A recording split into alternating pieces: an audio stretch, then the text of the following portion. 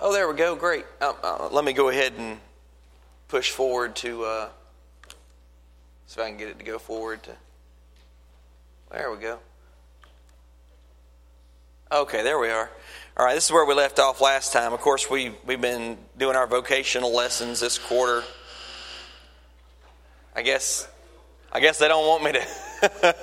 There goes the bell again. Y'all are saved by the bell. So you've been doing our series of vocational lessons, and this one is about Jesus the fisherman. And we left off last time just getting started on producing the catch. And all of the idea behind this is, using the idea of fishing in our lives, in our ministry, in our work, in the church, our work, at work, or out in the world and everywhere. Because these concepts, they bridge many different areas of our lives. And in fact, probably all areas of our lives. And that was what made Jesus such an awesome teacher, what made him such an amazing conveyor of information to people, is that he was able to take something as simple and understandable as fishing and make it relevant on every level to everybody. So as we go through the lesson today and look at these ideas from him, I hope we can use them as we live our lives and as we minister to people in the church and in the culture around us. We left off last time the first part of the being fishers of people, talking about the Apostle Luke and that Jesus. Talking about the apostles in Luke. That Jesus was talking to the apostles in Luke and telling them that they will catch men. And Jesus was using this as a way to reach into the culture and to bring people out of darkness and into God's truth. And the event of the great catch in Luke 5 is continued and augmented in Matthew chapter 4, verses 18 through 22, and also in Mark chapter 1, verses 16 through 20. And we may be looking at these passages in a moment, but right now just wanted to look at the fact that these are well-known accounts of the disciples Peter, Andrew, James, and John, who were fishing together and then left to follow Jesus. But in an event that seems to predate this encounter, we see that an early meeting initiated by John the Baptizer, by John the Baptist. And we see this, actually I think it's in this Matthew passage. So we'll look and see. It says, the next day, again, John was standing with two of his disciples, and he looked at Jesus as he walked by and said, "Behold, the Lamb of God." The two disciples heard him saying this, and they followed Jesus. Jesus turned and saw them following and said to them, "What are you seeking?" And they said to him, "Rabbi," which means teacher, "where are you staying?" And he said to them, "Come and you'll see." So they came and saw where he was staying, and they stayed with him that day, for it was about the 10th hour. One of the two who heard John speak, John the Baptist, and followed Jesus was Andrew, Simon Peter's brother. He first found his own brother Simon and said to him, "We have found the Messiah," which means Christ, or the anointed. He brought him to Jesus, and Jesus looked at him and said, "You are Simon, the son of John. You shall be called Cephas," or Cephas, which means Peter, rock. This event led to a catch. This event that we're looking at right here led to a catch that would forever be recognized as a moment in Christian history when Peter was brought to Jesus by his own brother, Andrew. In this one simple introduction, John the Baptist produced an enduring relationship and ministry that would lead to the further production of untold millions of followers of Jesus. We can be that kind of catalyst today. We can make those kinds of introductions today as God's people. We can make that kind of catch, the kind that Andrew did for Peter. Who knows what kind of word or selfless act might lead to? Might that initial introduction to Jesus lead to a further exposure to him through you? Production in God's kingdom is a part of the catch, but the catch has to begin with the appropriate attitude of life and life of love and sharing. So if we're going about and talking to people and sharing with them, we have to have the right attitude toward them before we can actually share the gospel with them, right? And that was the relationship that Andrew had to Peter, his own brother. He was able to go to his own brother and share Christ with him and bring him into that relationship with Christ. And as a result, a huge moment in Christian history was formed. I mean, it was a pivotal moment when you consider all that happened after that point. Well, moving on.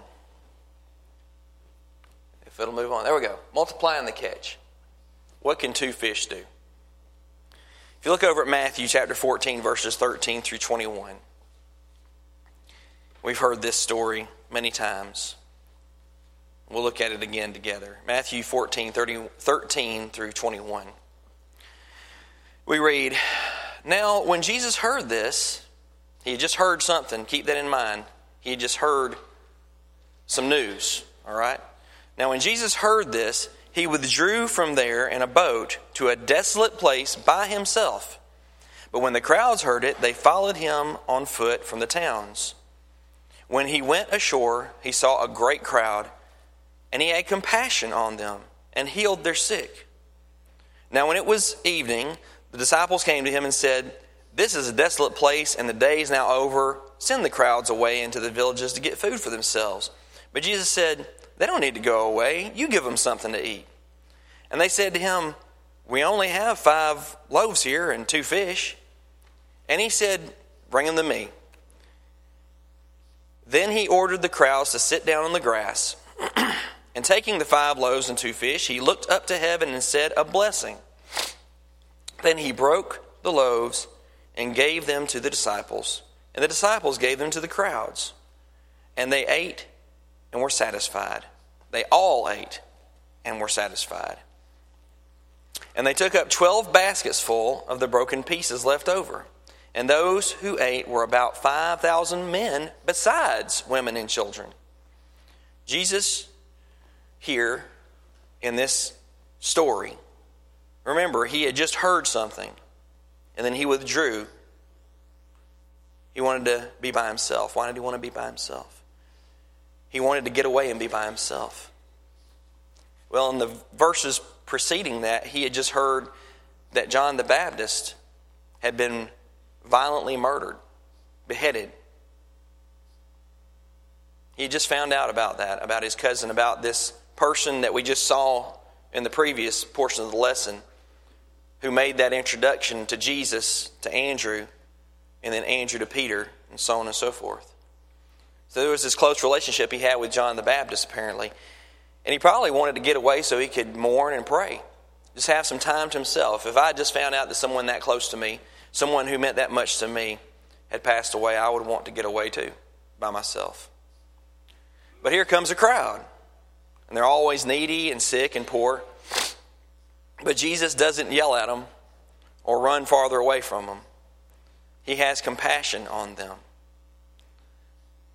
And if you look at the passage, there doesn't seem to be a sermon here. We're not looking at an event where Jesus is speaking to them. He just turns to them and realizes that they have needs.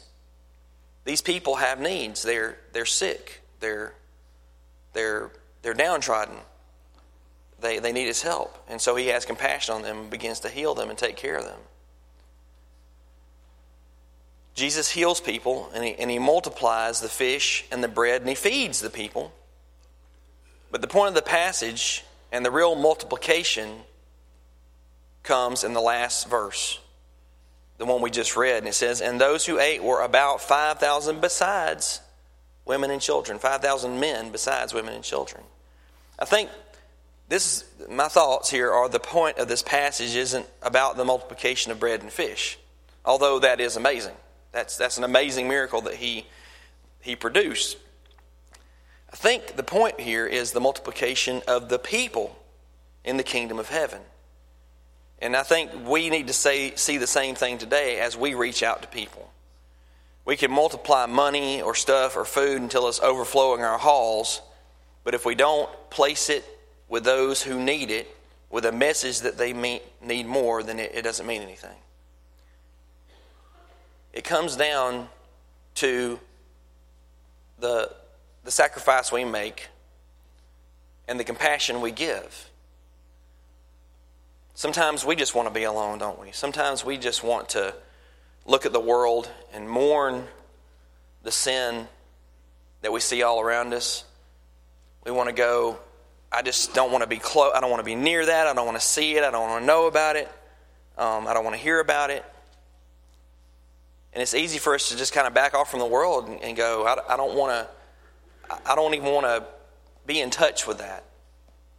And Jesus was in that situation after he had heard about this murder of his cousin, of his beloved cousin, John the Baptist.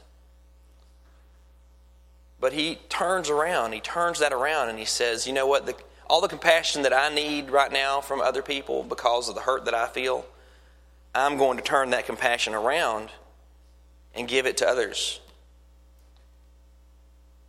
And it's because those hurts that we feel in life that we can do that. You know, we learn from that and we learn compassion by that. And we can turn that around and give it back to our fellow man, just as Jesus did in this passage. And that is what will multiply the fish in the kingdom. That's what will multiply the followers of Jesus in the kingdom, just as he did here with probably, I'd say close to 20,000 people if you were to do the multiplication, because it says 5,000 men besides women and children. And generally, they had more than a couple of kids, and women there too, you know. Just basic math. Not that I'm very good at it, but there you go. And the apostles learned this message as well. They learned from Jesus this very same thing. If you look at Acts chapter 2, verses 36 through 41, beginning of the church here.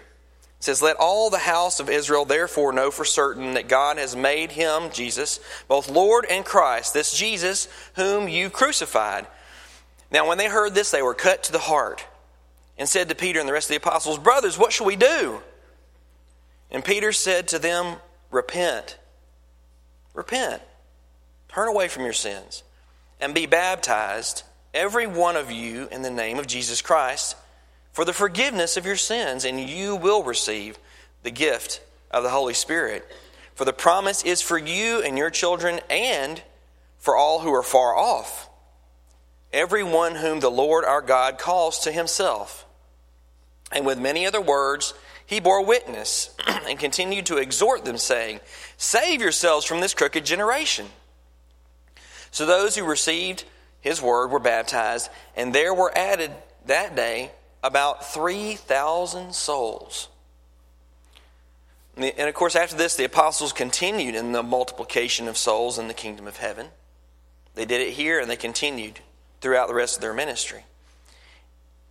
And you and I are the ones that Peter said are afar off. He talks about your women and children, those who are far off. Yeah, Wayne. Mm-hmm.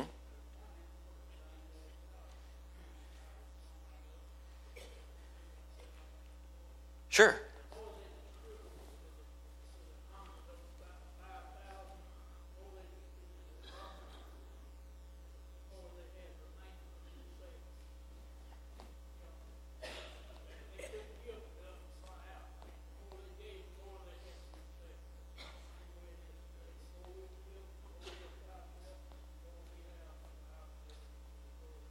That's a great point. If y'all didn't hear Brother Wayne, he was saying about the loaves and the fishes, that the more that the disciples gave, the more they received. And that's the way it is today in God's kingdom, just as it was then. And I hope I got your point right. And that's true. That's such a great point. Thank you, Brother Wayne, for bringing that up. The more we give, the more we receive. We can't give enough that God won't give back to us, was it shaken down and overflowing, That's a great point. I appreciate that a lot. Nell?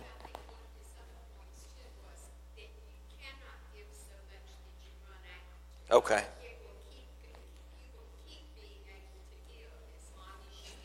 That's right. That's another great point, that you can't keep giving that where you're gonna run out. God's always going to give back to you more than you need, and enough to be able to continue to give, which is a great point when you're looking at how we give of ourselves today. And I'm not just referring to money here or whatever it may be or things, but giving of yourself. Although money and things are added in there, I think those are definitely a part of that as well. It's the physical and the spiritual capabilities that God gives us that we're able to give to others. So, getting back to what we were talking about here at the end of this passage that we saw in Acts chapter 2, you and I are the ones who are far off, the ones who continue to give today, who continue to multiply in the kingdom, just as we were talking about. And yes, go ahead, George.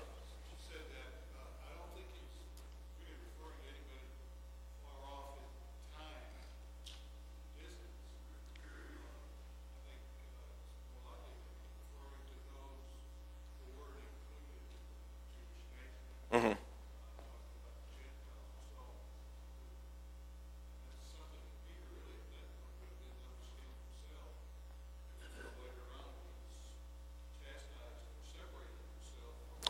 That's true.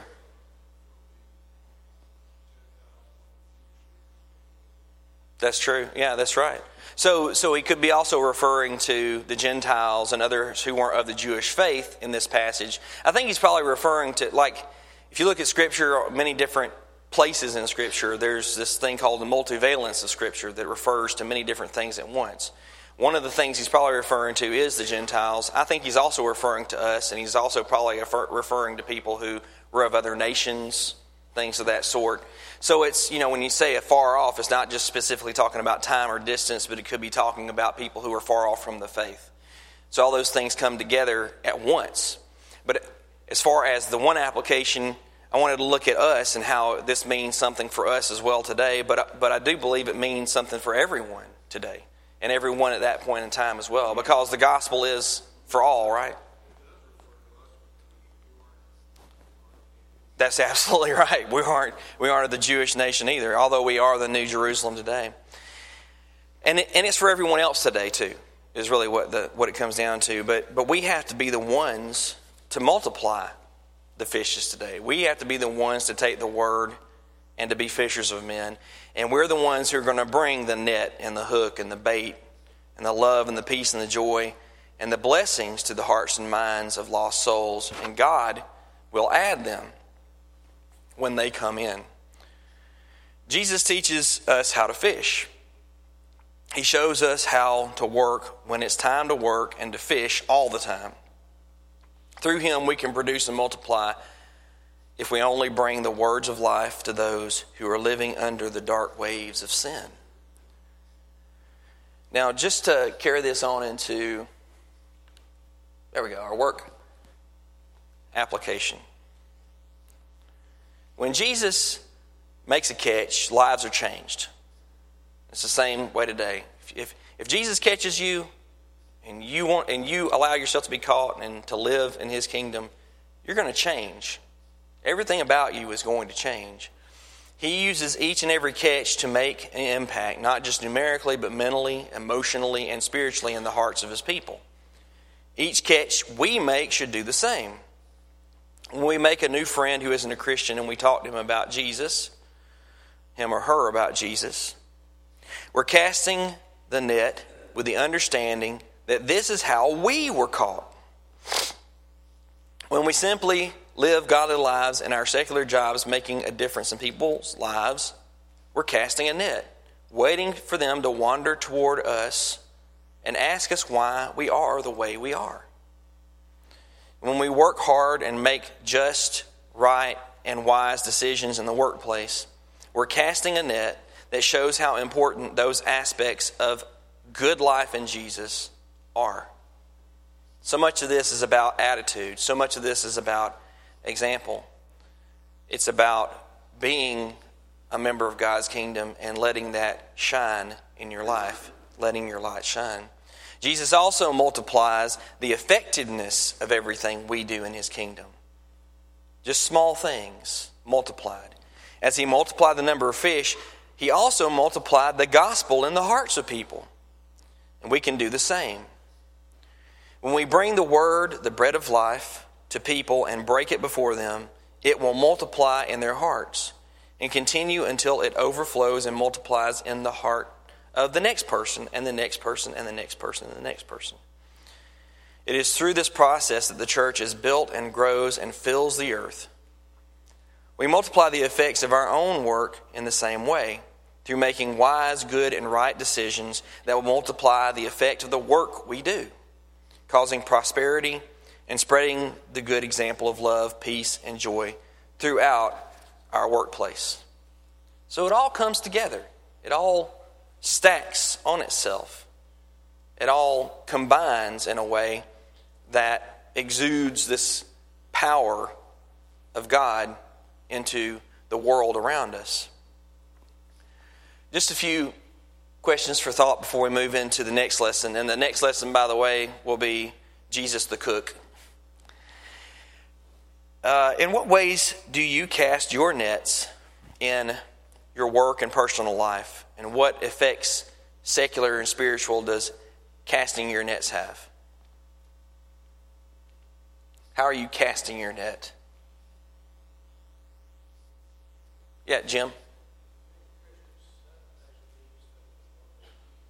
Okay, being a Christian 7 days a week. Yeah. All right, great. And it's, it's never made a whole lot of sense to me to even be here if I'm not being a Christian all the time, right? To come worship God. We say, and I'm not saying what you're saying is wrong in any way. I'm just trying to kind of launch off of that a little bit. I'm trying to say that if we're not being God's people all the time out there, then in here it's not going to matter much, is it? We're not going to be able to really glorify God. We're not going to be able to worship Him. It's just not going to matter. So, being a Christian is a 24/7, 360, your whole life kind of thing. Yeah, Wayne.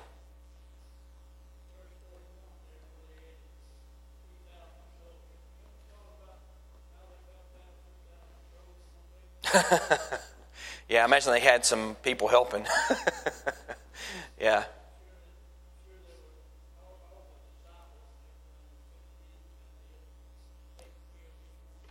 Mm-hmm. You know what? That actually brings up a really good point too, because Brother Wayne was asking about how in the world do they baptize all those people. Well, you know what? It's something that I'm afraid that happens a lot of times. After we baptize people, what happens? What's that? We forget about them. We dunk them and forget them. Do you think that's what happened here? Do you think that the apostles dunked them and forgot them? Mm-mm. I don't think so either. And I think your point of how did they baptize all of them is secondary to the point of how did they feed and care for them and shepherd them after they were baptized. Yeah.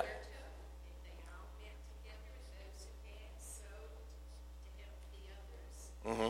It was a family, wasn't it? It was a family. When you became a Christian, you didn't just enter into an organization. You didn't enter into a company. You didn't enter into a corporation. You entered into a family. And that matters a lot. The way that we cast our nets, it's not just a matter of catching the fish. It's a matter of keeping the fish. It's a matter of loving the fish. Surrounding, living in the aquarium together, so to speak, if you want to carry that metaphor farther. But, it's something we have to remember, and I appreciate you bringing that up. Both of y'all all of y'all bringing that up together, because I think it matters a lot, and we have to think about that to a great extent when we're out there casting our nets. Because once we pull them all out of the nets, boy, we got to keep them from flopping out of the boat and back overboard again. Now, how do you break the bread of life to those around you? How are you breaking the bread of life?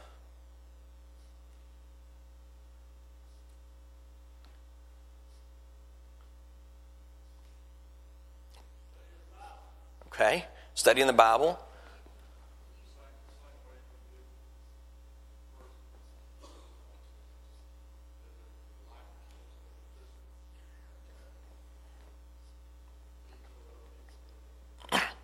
Okay.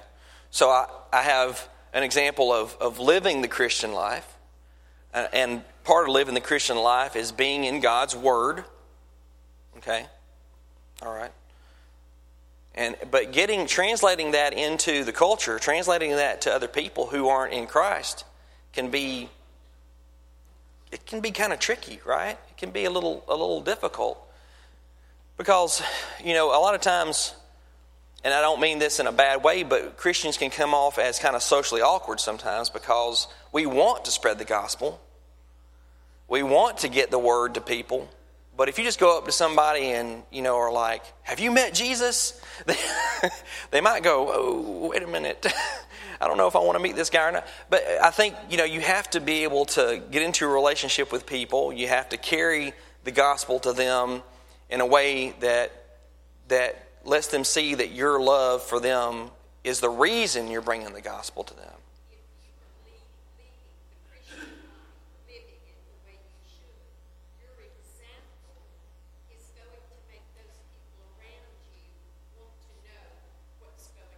Right. Why are you able to take the bad things in life and not be broken? Why are you willing to help other people?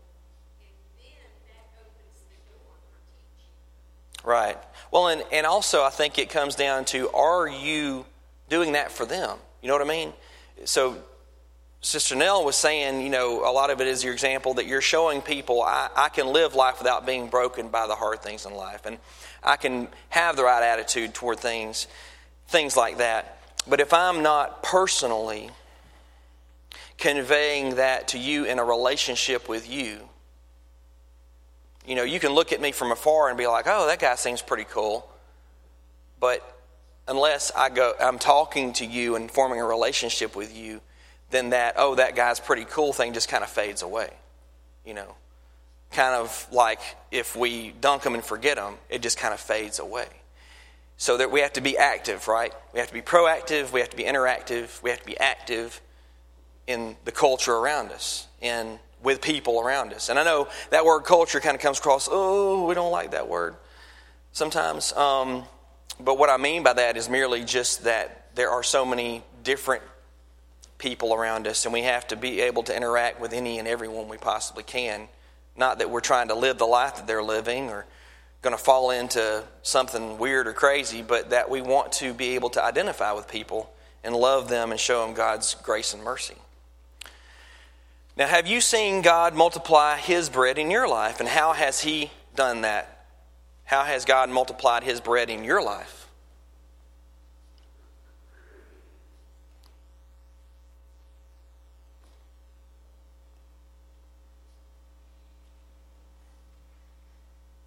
I see it all the time. But how do you see it? If you're here today, you're blessed. God has multiplied His bread in your life. That's all I can figure. There's a reason you're here.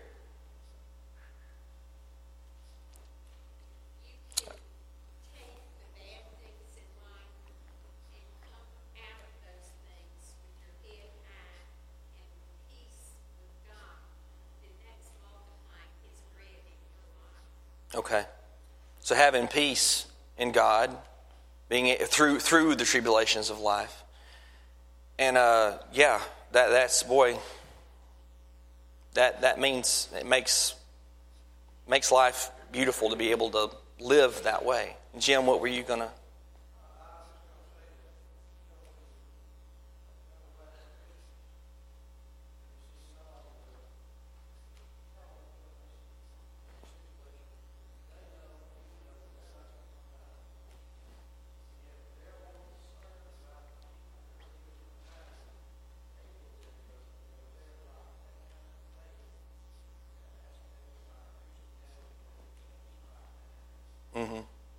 That's a great point.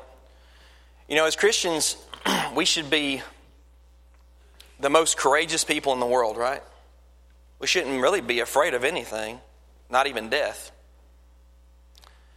And I think it's examples like what Jim was just talking about, someone who knows that their time is short, who is still not bitter,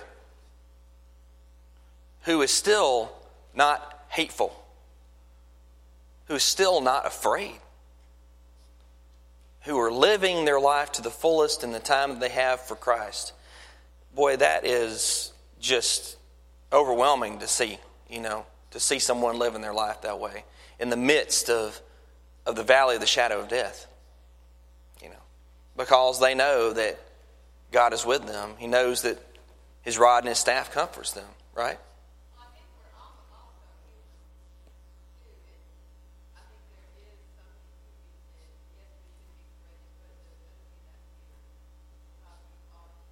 That's right. Oh, no.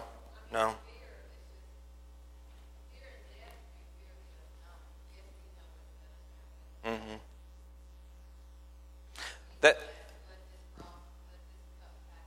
That's right. Yeah. That's true. Yeah.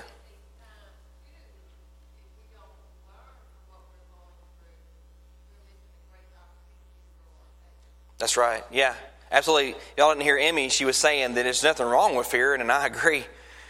And I didn't mean that we shouldn't fear or anything like that. I'm sorry, Emmy. I didn't mean to give that impression.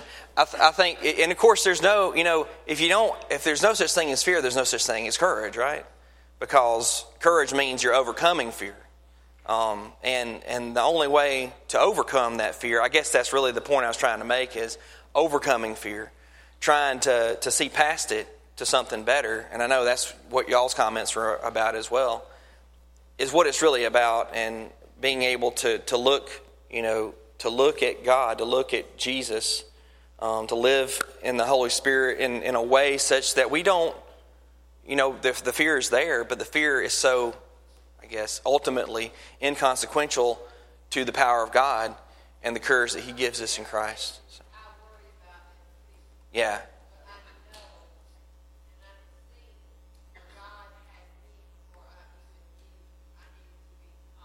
Yeah.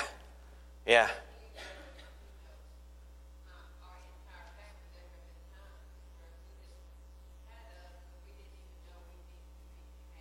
Right.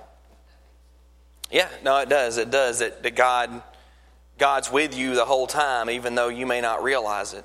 And that's a great comfort and a great point. So thank you. I appreciate that. Yeah, Joy.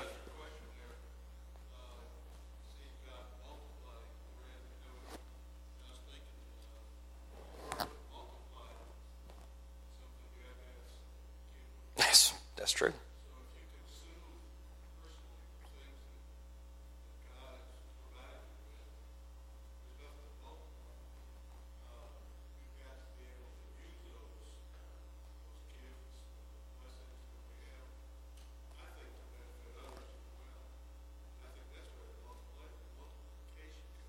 Mm-hmm.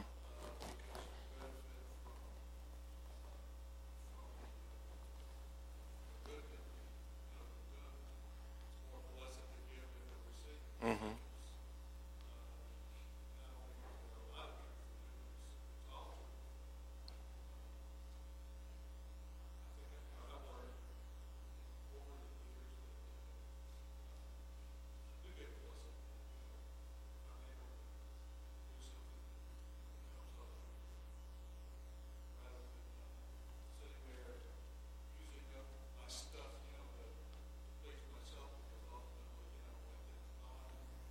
That's right.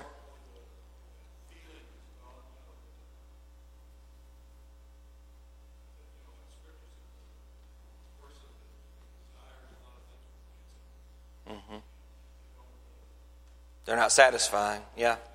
And yeah, what George was talking about was the fact that if we don't have anything to multiply, then there's no multiplication that's going to happen. So if we consume all the stuff that we're given, then there's either very little or nothing left for God to use in our lives to benefit others and we're going to be left empty in the end.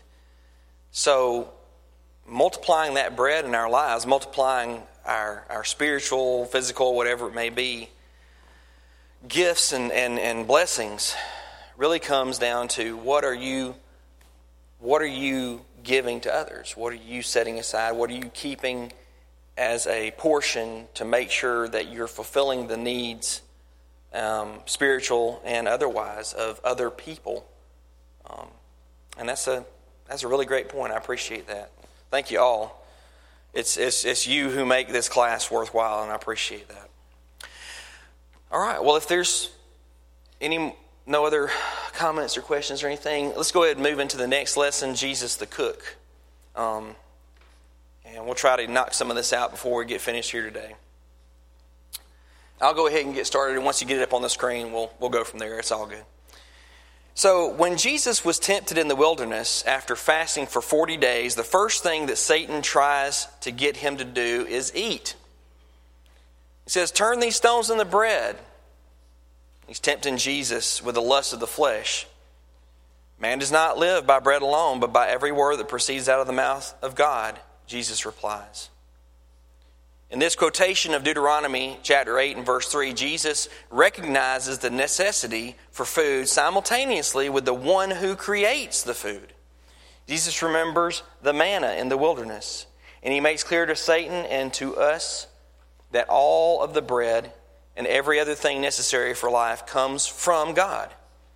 In this recognition of God's creative power, we see Jesus as the Word who brings into being the food we receive every day in our lives. Yes, Jesus was and is also a cook, a master chef who provides for us the beautiful, aromatic, delicious life we live. He speaks of salt and seasoning. He cooks breakfast for his disciples, and he makes a meal for us on his day. Jesus brings to us the food of life. How many of y'all like to cook? Yeah, all right. I love to cook. I enjoy it. And not just on the grill either. I like to cook. I like to cook in the house. I like to cook anywhere. I love food. From when I was a kid, I remember Mama saying, "Okay, boys, I'm going to cook you breakfast, lunch, and supper, and the rest is on you." If you want to have anything else that's cooked, you have to learn how to cook it. And so from a pretty early point in my life, I learned how to start cooking some stuff like spaghetti, pretty simple kind of things. And over the years, I've learned how to cook more complicated and intricate things, and I really enjoy that. I especially around the holidays love to smoke turkeys and stuff like that on the grill. So I love the precise nature of it and figuring it out and try to making it as good as it can be. But Jesus is the perfect cook, okay? Jesus is the one, as we're going to see in this lesson, I hope, who makes everything just right in our lives, just right. When I was a boy, my dad would wake me and my younger brother up early every Saturday morning. Now, if you're a kid, usually you hate to be woken up early on Saturday morning. But what he would do is he'd wake us up early on Saturday morning, usually about 6:30, okay, to go eat breakfast with Granny and Pawpaw. And that made everything okay. Granny made the best biscuits I've ever known. And I know you all think that your Granny makes the best biscuits, but mine really did. Granny knew how to cook. She's passed away now, but her mother died when she was a little girl, so she and her sister Margaret had to learn how to cook and keep house and take care of the little ones. Jesus learned the same thing. He knows how to make food, not just cook food. He knows how to make food, okay? He knows how to make food. In John chapter 21, after he had risen, we see Jesus making food in a special way for his disciples and for a special reason. Peter, Thomas, Nathanael, James, John, and two other disciples had just caught a huge number of fish due to Jesus' miracle. When they got out on land, they saw a charcoal fire in place with fish laid out on it and bread. And Jesus said to them, "Bring some fish that you just caught." So Simon Peter went aboard and hauled the net ashore full of large fish, 153 of them. And although there were so many, the net was not torn. Jesus said to them, "Come have breakfast." Now none of the disciples dared ask him, "Who are you?" They knew it was the Lord. Jesus came and took the bread and gave it to them, and so with the fish. This was now the third time that Jesus was revealed to his disciples after he was raised from the dead. Those are verses 9 through 14.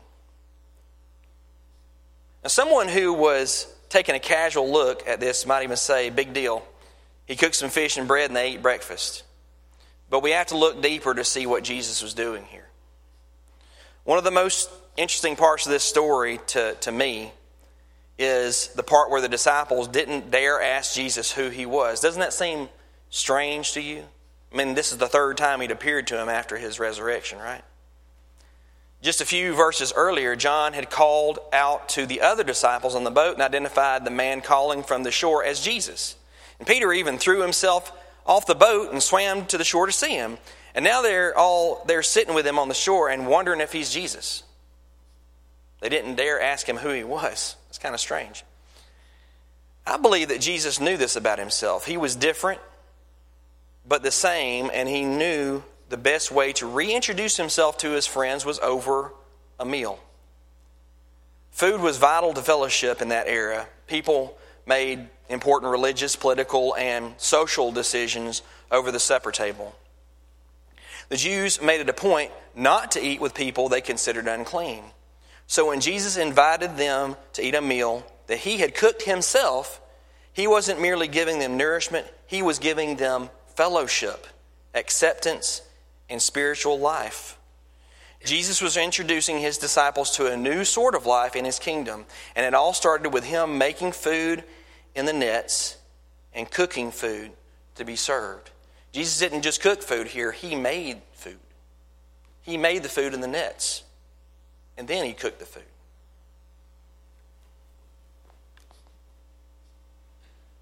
See if it'll move on.